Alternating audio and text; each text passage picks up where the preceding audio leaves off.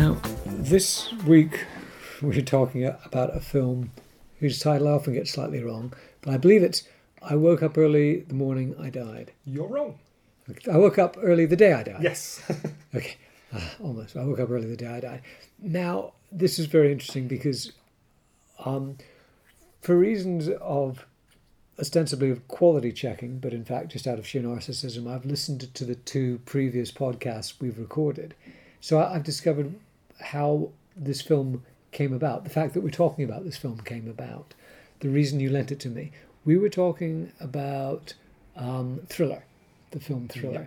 And in the course of that discussion, I invoked the name of David Lynch and said some other things about the weirdness of the movie that was under discussion. And you said, oh, you must see this Billy Zane film. No one's ever said that before. And all I could remember afterwards is that there was something retro about it. So I thought, oh, it's a black and white film. It's deliberately retro, but it wasn't.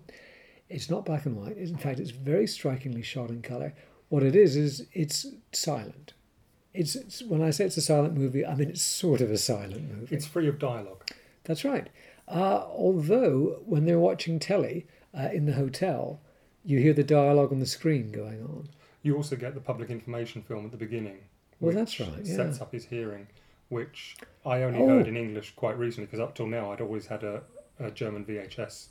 No, which sets up his... Oh, yeah, because there's no... We're jumping straight into this. He has some strange kind of pathology that certain sounds set him off. Yeah. Right, but let's draw way back to the beginning. So what you said was there's this extraordinary weird film, silent, with Billy Zane in it, which is based on an previously unfilmed Ed Wood screenplay. Yes. Now, the Ed Wood thing... Okay, so I've seen the movie now, and it's extraordinary.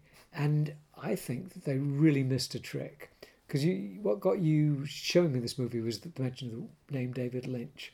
So what the people who made this film should have done, because it sank without a trace. I think you said it's not even legally available to be shown. It's not, but that's not entirely because of the film. It's because of the rights issues. Yeah. So the company that financed it went under. Yeah. And the film rights got lost in legal kerfuffle. Legal limbo. And it only ever got released on VHS purely by accident. I mean, that was pulled pretty quickly.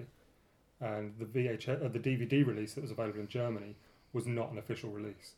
So, again...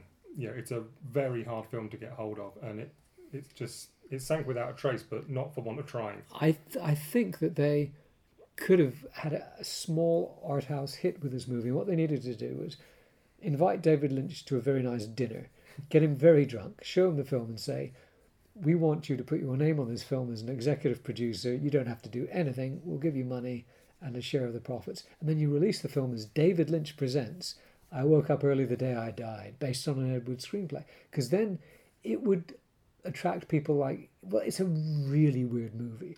And this would be a way of making it, making people, giving them some idea of what to expect. Because it's such a strange movie. And they might actually go to see it if you contextualize it like that. But they didn't. And it disappeared without a trace. But I am so pleased that we're doing this series of podcasts because I never would have seen this movie before.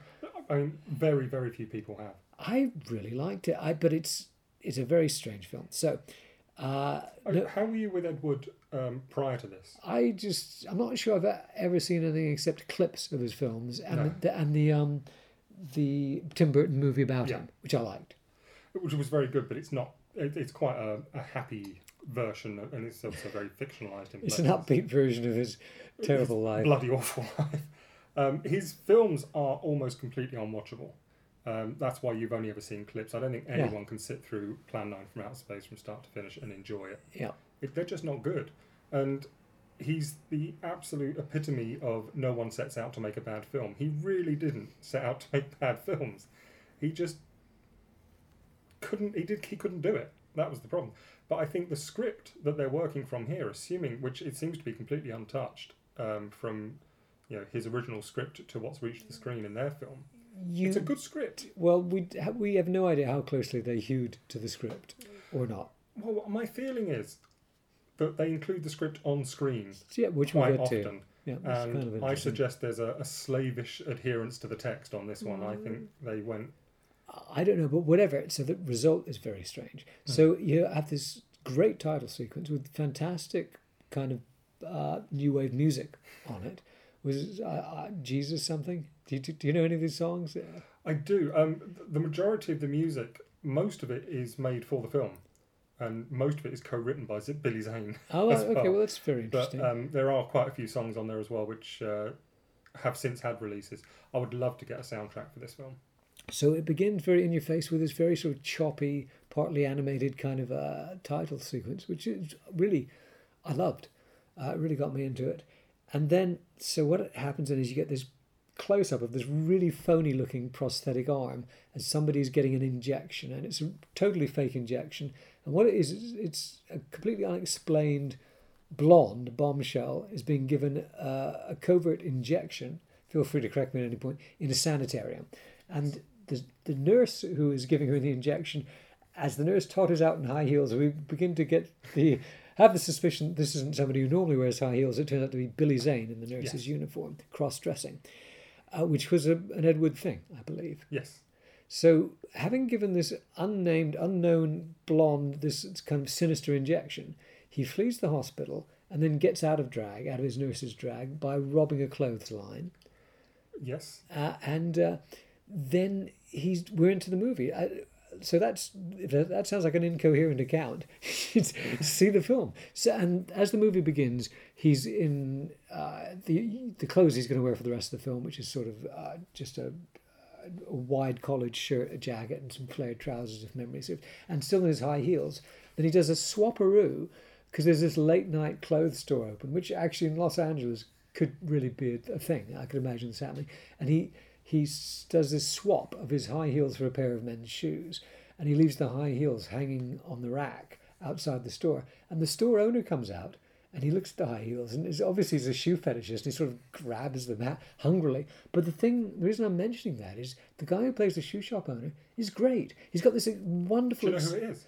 Well, I know Bud Cort is in this movie. Yes, that's him. But that is him. Yeah. That's great. Yeah. I'm glad, because he's only on the screen for a moment, but it's wonderful because you totally believe him as this kind of furtive, pathetic, yet ecstatic kind of shoe fetishist who's just hit the jackpot. It's something you realise very early on is that the film is chock full of cameos. Yeah. There are some very surprising names in this film. Yeah, but they are silent movie cameos, because if you're going to be effective in this film, you've got to be effective without dialogue. Yeah. And that's why that Bud Cort thing so early in the movie was so great. I thought, how charming. I thought this really works. It's really amusing and it's kind of touching. I like that when he runs back in with the shoes, he also takes a massive mannequin as well, just to complete his plan, whatever he's got planned in there. For the rest of the evening, yes. His evening's sorted out. I think he flips the sign too. Yeah, so but it's just really touching and charming and funny, and a really great little piece of acting in a split second. So that's sort of what this movie's about. And the pace never lets up. From the point where he escapes from the hospital onwards, it's a very fast-paced film. And even within that fast pacing, you've got these little comic moments, which comes immediately after the shop, which is where he's hungry and he goes to the hot dog seller, which is one of my favourite scenes. Just Billy Zane's visual comedy. Oh, I agree. The thing, what people need to understand is this is sort of a silent movie comedy, so it's all about the physicality of the actors, and I think he's up there with Chaplin. Yeah, he's really borrowing a lot from Chaplin, Keaton, all of them. But he's really good physical comedian. He's brilliant. I was tremendously impressed with him. His face as that guy is taking so long to make the hot dog, and his barely disguised irritation at how long it's taking. He's a revelation in this. He's very good. Yeah, I mean, this is why I'm a fan of Billy Zane. Not many people are, but my God, there's more going on there than you think. So I've actually jotted that down. Ooh, silent movie acting. Oh yeah. The music. The one of the great strengths of this movie is the wild music, which is really I've written wild music, well used. So on top of that, it's the most extraordinary color photography, because it's very kind of vivid. They've obviously treated it in some way to make it kind of slightly harsh and retro looking. But when I say harsh, not harsh, but just intensely colored. It is.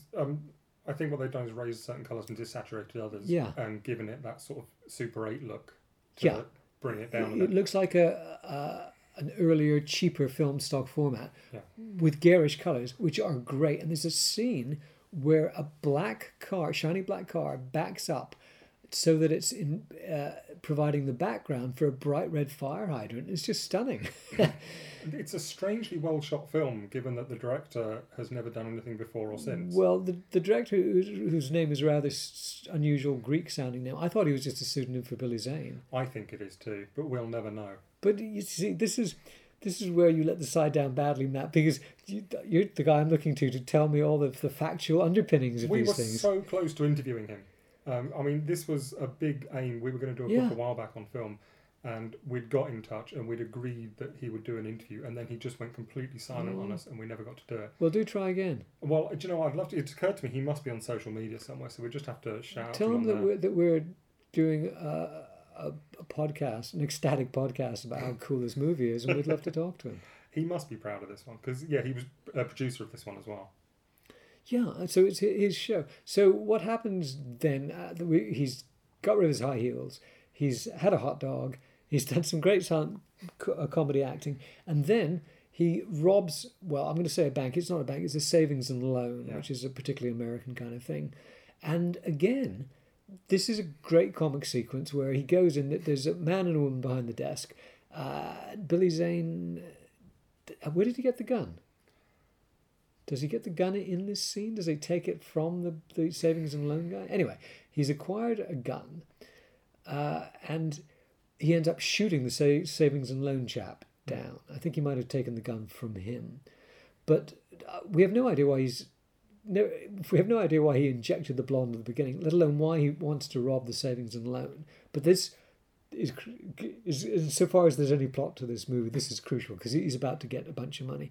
But what I wanted to say is the savings and loan guy does this fantastic silent movie overacting. Well, it's just a brilliant little performance because, like, his face, as Billy Zane's pointing the gun at him, you cut to this guy and, like, you look at his face torn between terror and fighting back. It's just great. Tonally, things are all over the place. Some scenes are played differently to others. That one feels like it's from a John Waters film. It's very over the top. But it works great. It does. I suppose it helps that it's silent.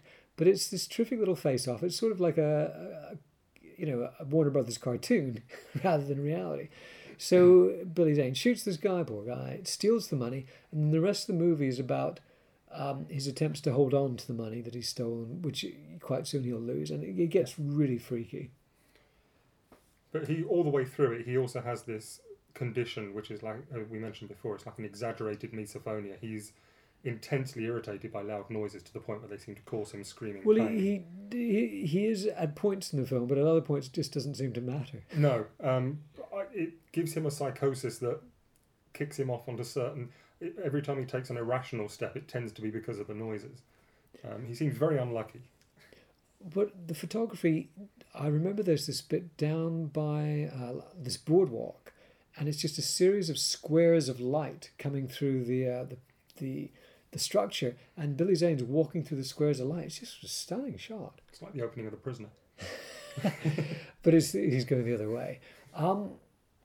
So I don't know if it's worth synopsizing the film, because it's just a bunch of bizarre stuff happens. But quite often they have this device that you mentioned earlier where they just superimpose on the screen some text straight out of the script. Yeah. To either explain or underline the action. And we discover that the Billy Zane character is called the Thief, yes, even though he doesn't steal anything until the savings and loan. So, well, we don't know what he's doing in the sanatorium. He could have stolen anything. Well, this isn't a very well explained movie. Just to give an example, he goes to the cemetery where there's a bunch of cultists venerating this open casket with some kind of corpse of presumably a cult leader inside, and you're thinking, hang on, why is the casket open in the middle of this graveyard? And it turns out that they're digging up all the coffins to transfer them, but it still doesn't make sense. What makes even less sense is Billy Zane decides to hide his briefcase full of money in the coffin, because that's going to be a smart move. Well, he doesn't hide it. He's surprised and he drops it, and it goes in there. There's that struggle, and then he wakes up unconscious in the grave and has a flashback of what happened to the case, because he can't find the case. Who is he struggling with? I don't recall. Because I don't... A lot happens in every minute of this film. My memory is that he just stashes the suitcase there, the briefcase there, because some cops turn up. No, it's And there's not a chase intentional. with But Grey he drops it. He drops it in there, not deliberately. Well, listen, folks, if this sounds like we're not tracking, wait till you hear the rest. There's a sort of a cemetery keeper. Ron Perlman plays a kind of cemetery caretaker. Who lives in a big gold pyramid? Yes, there's a big gold pyramid in the middle of the graveyard, and this is where Ron lives. And when he's off duty, he plays the bagpipes, which led to one of Matt's best gags ever. Because I was just sending him an email giving him an update of where I was in the film, and I said, Ron Perlman is playing the bagpipes in a pyramid. To which you messaged me back. You said it's like the sort of sentence that awakens sleeper agents. Yeah, best gag ever. Well done. But yeah, so Ron Perlman plays the bagpipes. I will say one thing for myself. I did quite near the end work out that the bagpipes were where the money's concealed. I've just let loose a massive spoiler because that's where the money is hidden. Our hero spends the rest of the movie looking for the money and indeed killing everybody who might possibly have the money. I thought it was under the pillow. Yep. Because he kills Ron Perlman Yep. and he's left on the bed. Yep. However, as you probably got it from this, is when the bagpipes keep making a little noise as Zane's trying to leave. Yeah. And it's almost like they're shouting at him. It's like, over here. Yeah. But he just doesn't get it. Well, in fairness, I didn't get it till very near the end, but I thought that's the only logical place for the money to turn out to be, and lo and behold it is. Okay, and then, so he now has a list of the mourners who are attending the cult leader's coffin. It's a fantastic group of people. Well, it is a fantastic group of people who he's basically gonna kill. Do you know what it reminded me of? In Tim Burton's Ed Wood film, you've got the funeral for Bela Lugosi with all those people standing around the coffin, just the weirdest collection of people I've ever seen. Like a Charles Addams cartoon. It's basically that. It's that same bizarre group of people. Well, there's even this very tall, bald, skeletal-looking guy who looks like one of the sort of Plan 9 folk, I doesn't don't know exactly how to pronounce his name, but that's Carol Struckian, Right. who he was in. He was Lurch in the Addams Family films. Oh, okay. But he was also in Star Trek Next Generation quite a lot. Well, it's a fabulous cast, and Billy Zane is one. I'm just going to go through my notes and okay. So I woke up early. Extraordinary colour photography, the red fire hydrant and the black car, yes. Silent movie acting, wild music, well used. Monkey screams in the cemetery. That was when I was. Title. It's because it's another one to get the sleeper agents up and running. At that point, I was still beginning to piece together what the silent convention was, because you do get other sounds, but in fact you get pretty much any sound except dialogue, as you said. All the small part players are superb, singular. The reluctant gun battle in the Savings and Loan was great. Oh yeah, the way the typing on the screen tells you things you couldn't know otherwise, because it's a bit of a chaotic film and not a great screenplay. You can tell from the screenplay that it's the fact that it suddenly has chunks of plot like that means that it hasn't paid out the action properly. These sort of undigested lumps of plot. Well, we have to assume. It's not explicit in the script that this has to appear on screen. The text from the script. It doesn't say caption. It's just a stage direction. So we have to assume that Ed Wood had some idea of how he was going to express this if he ever got to film it. I see. So he didn't have to break it down because he was going to film it himself. Okay, this is their decision rather than his as a writer. That makes sense. Zane is a great physical comedian. He really is. And I've written like One Eye, which is the film Thriller, also known as They Call Her One Eye. They Call Her One Eye.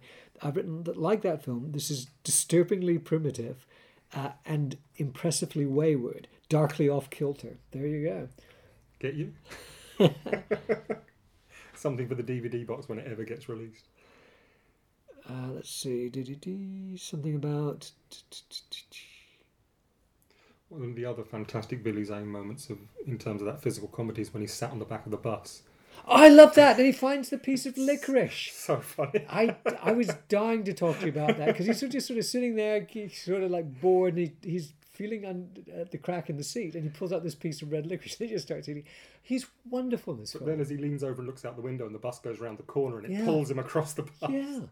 I mean, it's full of this inventive stuff, and he's beyond sending yourself up. He just really understands the possibilities of being this clown, and I'm not a great fan of slapstick normally, but I just loved it in this. And then you've got, as I say, you've got the continuing cast that just keep appearing. Oh, These I names couldn't and remember faces. at the point I was making this note. I couldn't remember the name of the actress, so I just wrote she slept with Madonna. I know that. Sandra Bernhard. I know that doesn't narrow it down too much. It is Yeah. Sandra Bernhard, whom I Yeah. called Sarah. Yeah, but she was. She was good in it. I mean, He she's kills always her. she's actually surprisingly restrained in that, even though she's playing a stripper. For her, that's quite a relaxed performance. Yeah. So basically, he's working the way through this list of He's a list of professional mourners, and he's working his way through it because he thinks one of them has got his $14,000, and he's killing them as he finds them. Well, it's not as dark as it sounds because you don't see all of the killings. I say here, Zane has a Chaplin-esque genius for physical comedy. Yeah, every now and then he just one of the sequences I really like is Tippi Hedren, who's playing the deaf old lady. Who lives in a lighthouse. Yeah, and he's trying to rob the house, but he knows she can't hear, and he's just crashing through the place while she's Well, doing other things. do- But she I- spots him almost immediately. Oh, because there's a sign outside that says she's deaf, isn't Yeah. there? Yeah. I like that. It's just this chaos But behind her. I know, but here's his modus operandi. He thinks that this woman might have the money because she was one of the mourners Yeah. near the coffin where he somehow ended up stashing the money. So he goes to her house. He walks to the doors of her house, and his search for the money begins thus. He starts pulling pictures off the wall and tearing the backs off them because that's where the money would be hidden. But this is a man who's just escaped from a sanatorium. He's not acting with a full case of cards here. Oh, I just realised something. Oh, this will be good. Go. I mean, you're probably way ahead of me, but the woman in the bed at the beginning is the nurse, and he's overpowered her and Yes, taken her he's uniform. taken her uniform. Yes. So he was in the sanitarium. Yes. But so you knew that all along. I couldn't work out. Okay. Yeah, I thought that was quite implicit. Yeah, no. So you couldn't work out why I couldn't work out what was going Yeah. on. Oh, he was definitely a So patient. he's an escaped nut job. Yes. Yeah. And he's overpowered the nurse and taken her uniform, hence the tottering around the high heel. Okay, this all makes perfect sense now. I just thought like he was this weird cross-dressing nurse who was, this was part of his evening routine of drugging people against their will. Okay, no, all right, great. There's been a journey of discovery for me. So we know that he's not playing with the full deck from the off, is what Yeah. you're saying. Okay, that makes, yeah. So yeah, he is crazy. But I think that makes him more dangerous as well. So when he's robbing the savings and loan, this is a guy who probably will shoot them if they annoy him. Yeah, I guess we don't know that. I've written about, getting back to Tippi Hedren, I've written the deaf lady kicks his ass. She does. And I've also written the photography is often exquisite, like in the seaside scenes at the lighthouse. Yeah, all round there. It looks like day for night, but I don't think it is. Yeah, it's got that strange kind of intense, almost like storm light, the light you get just before a big storm. I suspect it's a filter rather Yeah. than filming at night. I've written the use of colour is fabulous. They're not very subtle with the birds, though, are they, for Tippi Hedren? Oh, I see, that was what they're getting at. Yeah. Oh, yeah, it's a bit... Poor woman can't escape it. No, but she was really good. I thought she was excellent in it, yeah. And that sequence where he's chasing around the lighthouse, that was reminded me a bit of The Fog by John Carpenter. Yeah, possibly. I don't watch The Fog much. I should watch that again. I It, haven't watched that no, in a you long shouldn't. time. It's not a very good film. It's so disappointing. That and At the Mountains of Murder, I don't think The thing about The Fog, and this is a massive detour, sorry folks, is that he'd just come off movies like Assault on Precinct 13 and Halloween, I guess. So he had a really strong run of films, and I'm totally up for a movie about phantom pirates coming back from the dead out of the fog, but it wasn't a good movie. Just disappointing. I don't think I've seen it all the way through. Well, that speaks for itself. I'm gonna. Yeah. I've watched Escape from LA. I'm going to watch anything that John Carpenter does. I've also written Christina Ricci is a chubby temptress. She's fantastic. I really like Christina Ricci, and I really like Christina Ricci from that time. Yeah. It was roughly the same time she did things like Buffalo 66, where she was at the height of her powers, I think. Yeah. Well, what happens is he checks in, our hero, I use the term loosely, checks into a seedy hotel, and there's this woman who's in fact Vampira, isn't Yes. she? Yeah. She's the Vampira. Vampira, for those who don't know, was a horror host. In other words, somebody who hosted a horror TV show. This is something that I don't think you had in the UK, but I grew up with it in Canada. There was something called the Chiller Thriller. So every Saturday night there'd be a horror movie, and often these things were compared, i.e. hosted by a personality who would dress up. And in Los Angeles, I think it was the local TV station, there was Vampira, who was this vampiric-looking chick who used to introduce the horror movies. And who was a friend of Ed Wood, who was in the Ed Wood film as well, as a character. And So- this was really her, sitting Yeah. in the lobby of the hotel. Last thing she did. Oh. Well, not literally, I don't think. I mean, I think she made it out the studio, but And anyway, so he checks into the hotel and she sort of eyes him up, and then she summons. I like to think that Christina Ricci is her daughter. well, I was thinking that as well. It does seem to be that they're pimping their daughter out Yeah. to the rooms. Yeah. So and they send the buxom Christina Ricci to his room, and there ensues this really interesting kind of sequence where she tries to vamp him. But I have to say, I was kind of hypnotized by the art direction in that room, which is this incredible. That spinning fan that's... And the colours in the room are really extraordinary. I thought and this is again where I felt that it was very Lynch-like, where the production design is very important and very strange. But also, again, going back to Thriller, her eyes are very effective in that sequence. She's got very good... She acts well with her eyes. She's got a lot going on there. What is striking about 'Cause this? Again, you get to the end of this film and you forget that there's been no dialogue. So Yeah. a lot happens in these films and these scenes, and a lot is communicated between people, but with no dialogue. Well, it turns out that silent movie acting is not a lost art, because you had all Yeah. these young actors who were really doing a wonderful job, really nailing it in this film. And it's a weird movie. It's a comedy. It's completely nuts.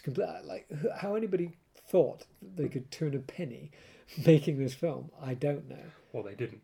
No, but I mean, they did need to do David Lynch Presents. I think that would have covered the budget if they'd done something like that. It did hit a couple of film festivals, and Good. it was absolutely panned. Is that your pizza?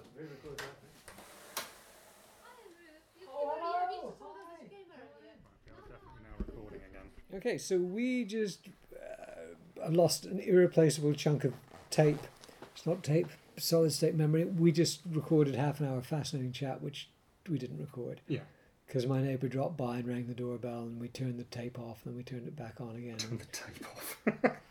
People call them tapes. You know, I don't know what else you call it. Well, I still do that with TV. I'll tape it. Yeah, it's But, it's an extinct terminology. So normally at this point in any proper podcast about so-called cult films, we would talk about the background of the film, how it came about, the factual details of it, its origins, its provenance, but we know nothing. No. We know absolutely nothing. So instead, I'm going to ask you how you personally discovered this film, how it began, how it came into your life. Like most films, I used to go to college in Croydon, at the Brit School, and Studying film. studying film theory, no less, and writing for film and TV. Look where it got me. It got you this podcast. What are you complaining about? And in Croydon at the time, there were about 8 or 9 video shops on the high street. It was great. You had things like Virgin back then. You had Playhouse, loads of places. Just but to then, be clear, we're talking about VHS cassettes. yes, cassettes. Spools of tape. Yeah, brown tape. I mean, I used to go there with a couple of people from college, but mainly this a chap by the name of Mark, who I still watch films with now. He even had a Laserdisc player, so we had access to a lot of things. So you were into the first disc technology as well. Yeah. So yeah, we were used to watching films 20 minutes at a time. Oh, is that where the chapter divisions are on a Laserdisc? Yeah, it depends how it's encoded. I'm trying to remember. I think CAV was when it was only 20 minutes, but then you get better quality. But the point we're getting at is this was the dawn of home film watching. It was, and this was mid-90s, so there was a stack of second-hand VHS out there. If you went to charity shops, not that there were that many at the time, but you would always find piles and piles of videos, and the best place in Croydon at the time was a place called Beano's. Which I know is a place to buy second-hand vinyl. It was the Rare place. records. It was just It's amazing. a cool store because it's on many. It's like a narrow building with a lot of floors, right?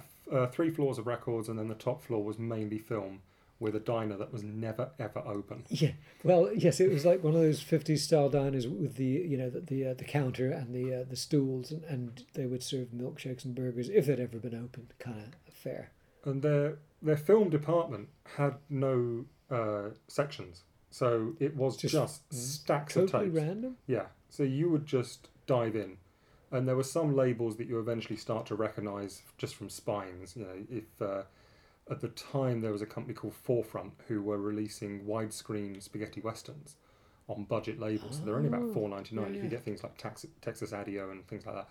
And it was $4.99. It was bloody widescreen. It was great. So just to be clear, you weren't looking for mainstream Hollywood fare at this time. I mean, no, we were always looking for something new or something we hadn't seen before, which, given that we were young, was most of it. Yeah, but I get the sense that you were deliberately looking for things off the beaten path. Yeah. Mark was always looking for the elusive Charles Bronson films he didn't have. One of my obsessions at the time was I was always trying to get hold of a film called Shock Treatment, which is now available everywhere. But at Which the is time, the Rocky Horror sequel? yeah, Yeah. it's not a sequel; it's an equal. I saw it in the cinema. Seriously, at Yeah. the time, Yeah, because I was a big Rocky Horror fan, so Yeah. I went trotted along to see it. I was going to suggest we do Shock Treatment. Jessica Harper from The Phantom of the Paradise. and Suspiria. Oh my God, she is too. Yeah, she did 3 amazing films, and then not much else. Well, no, she did Pennies from Heaven, actually, the Steve Martin one. Oh, very. Yeah, so that's definitely one to put on the list. And Flickers. But as well. how did we get on to her? Well, because I used to keep an eye open for certain actors, certain actresses. There were some people whose oeuvres you knew, but only because I would look them up in Halliwell's film guide. I had one of those. This was yes. pre-internet. You know, there was no other way of But I finding love the these Halliwell things. Film Guide. It was sort of Yeah. like this Bible you had. It was a big fat paperback, which Yeah. was really useful. Like when a movie was on telly that week, you could look up the details. Actually, in those days, and we're talking about a lost golden age, when I first moved to England, you could buy the Radio Times and the TV Times, which are the listings magazines, and it would have, for every movie that was on, because there wasn't a lot in those days because there was only 3 channels at Yeah. the time. For every single movie that was on, it would list the director and the people who wrote it. I'm not sure that the TV Times did that, but the Radio Times used to list screenwriters. So I knew all these screenwriters of the Golden Age. And I say, oh, so that's another movie that's written by Sidney Bohm or whoever. And so it was Halliwell was sort of in keeping with that for in this pre-internet age. For film nuts like you and me, Yeah. it was the place you'd go to get the nutritious nuggets of information that you needed to begin to put together the big picture. But the other thing was Halliwell's wasn't complete. So every now and then you'd find a golden nugget you never knew existed. So, for example, if you looked up Winona Ryder in there, you'd never find the film Lucas. And I found that in Beano's once and thought, what? This is scandalous. Why is this in Halliwell's? Because you were into Winona Ryder, so that attracted you. Oh, hell yeah. Yeah. Every film right up to Age of Innocence, I think, yeah. Well, she has an interesting filmography, so that's. Oh, she made great stuff. She's got a good eye for a But script. just to drag us back to I woke up early the day I died. Yeah. This is a neat segue because in that case, I know this because we've talked about this before and failed to record it. What attracted you to this film was the fact that Christina Ricci was the box girl. In other words, Yes. her image was on the cover of The the main cassette. thing that attracted me to the tape was the fact that it was in a cardboard sleeve, not a plastic sleeve, which usually means it's an NTSC American release rather than any UK release. So it's definitely a foreign tape. I'm trying to remember that what that was like. I mean, didn't everything come in? It came in like a cardboard box. Yeah, in the American style. So all the tapes in the US would always be in cardboard boxes, and you'd buy them in a little cardboard box, and there'd be a sleeve, and you just take it off the tape, and it didn't give it any protection. But over here, we use plastic because, for some reason, America has the the record of being bad for the environment. It wasn't. It was us. It's all our VHS tapes. And these were like little caskets that opened up. The plastic boxes over here, if I remember correctly. they were. So everything there was plastic. So when you see one in a cardboard box, you have to think, well, who's imported that? Because they clearly haven't bought it in the UK. Yeah. And it had Christina Ricci on the front, but also it mentioned Ed Wood. And That was a name to conjure with at this point in your well, life? yeah, Ed Wood had just come out, the Tim Burton film. Yeah, And which so is a I cool was aware movie. of him as a filmmaker, and we'd managed to watch Plan 9 from Outer Space in one film session. It was terrible. But you, as a student, you're drawn to the terrible. You're drawn to You're the drawn stuff. to the Mavericks, yeah, right? away from the mainstream, and you want to watch yeah. things that are not. The hinterland. Yes. Right. And this ticked the boxes, but also it had Christina Ricci in it, so, what more can you say? And thinking about it, I think this was after college. I think this was quite... Because I'm trying to think when this film came out. It was 19... Look, I know nothing all I know We were about this still movie going is back what there. you've told me about it and the fact Yeah. that I've watched it. So, yeah, it was just an exciting find, and we loved it, and it remained Did part you of our watch film it watching for ages. almost immediately? Yeah, because we picked up. Do you know what? I actually know that on the same day we picked up. I can't think of the name. You of it, and your though. mate Mark, is this? Yeah, I think it was The Blob, the original, but it was again Forefront had done a widescreen release, and this was when no one had a widescreen telly, so we were all watching them on 4:3 tellies with massive 235:1 black bars across the top, so you could barely see any I picture. know, it's like you're watching. It's like Ned Kelly is watching a movie. Yeah. But Mark had a massive telly. I mean, he'd invested well. He'd bought this huge TV which took up most of his room. We probably need somebody to explain the Ned Kelly joke. Metal helmet with a thin horizontal Yeah. slit in it. I think that covers it. Mick Jagger. Well, yeah, he played him in a movie. Famous Australian outlaw wore a tin helmet. Yeah. There we go. All I ever think of with Nick Kelly is Mick Jagger, though. Well, all I ever think of is the Shel Silverstein soundtrack. Well, you would. Interesting guy. Soundtracks are Interesting your guy. Yeah, thing. which is why I would have been in the top floor of Beano's, which you're talking about, Mm. because it was basically above where most of the music was. But we think that is where they kept the film soundtracks, which would explain why it was such a familiar place to me. But it's the part of that store that I remember. So you picked up this movie, you loved it. So this was, 25 years ago? Yeah, got to be 25 years ago. And so ever since then, you've just been waiting to spring this movie on me. Yeah, that was my goal in Basically. life. As a child, I watched Doctor Who, and I thought, one day I'll show this script editor this film that hasn't come out yet. No, but it is a really great. The thing about it that I didn't expect is that it was fun. I mean, it's silly fun, and the couple of times, in fact, there was only really one time when I felt it got a bit tedious and it was going on a bit, and that was the circus bit. Yes. Well, I think by that stage, you're just shagged out. You've had to sit through this relentless film, which doesn't give you a breathing point. And it's not a conventional narrative with the conventional rewards. that Yeah, you'd it expect. doesn't feel like it's going anywhere. No. And I'd tire toward the end of it. I was quite surprised when I rewatched it for this that I actually stuck with it all the way through. Oh, 'Cause you usually I actually watch it in bothered two to watch sections. it again? Oh, good. Of course I did. Thank you. Well, no, but I think the circus bit is inherently not that interesting. You know, it's just, I suppose, because the circus is itself quite an exotic environment, and I quite like the fact that this is mostly about mundane environments with exotic things happening in them. It feels like they're layering the wild and wacky on you by that stage. Yeah, it's getting a bit too much. So, but then we're very close to the end, aren't we?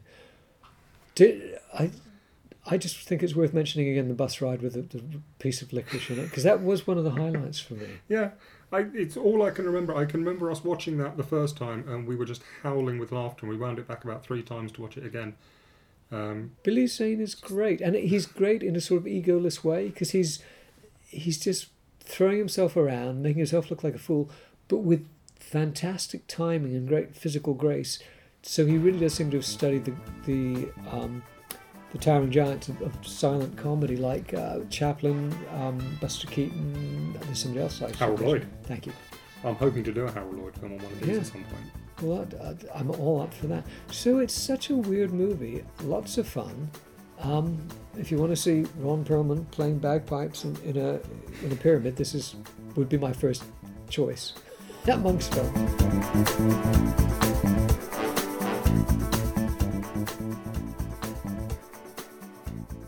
Well, you probably thought it was all over, and I'm afraid it's just one little bit of business to get out of the way. Andrew and I keep forgetting to record our end title, so we would just like to thank both Joe Kramer for our title music and Mark Frost for our logo. Thank you very much, gentlemen. We appreciate it more than you'll know.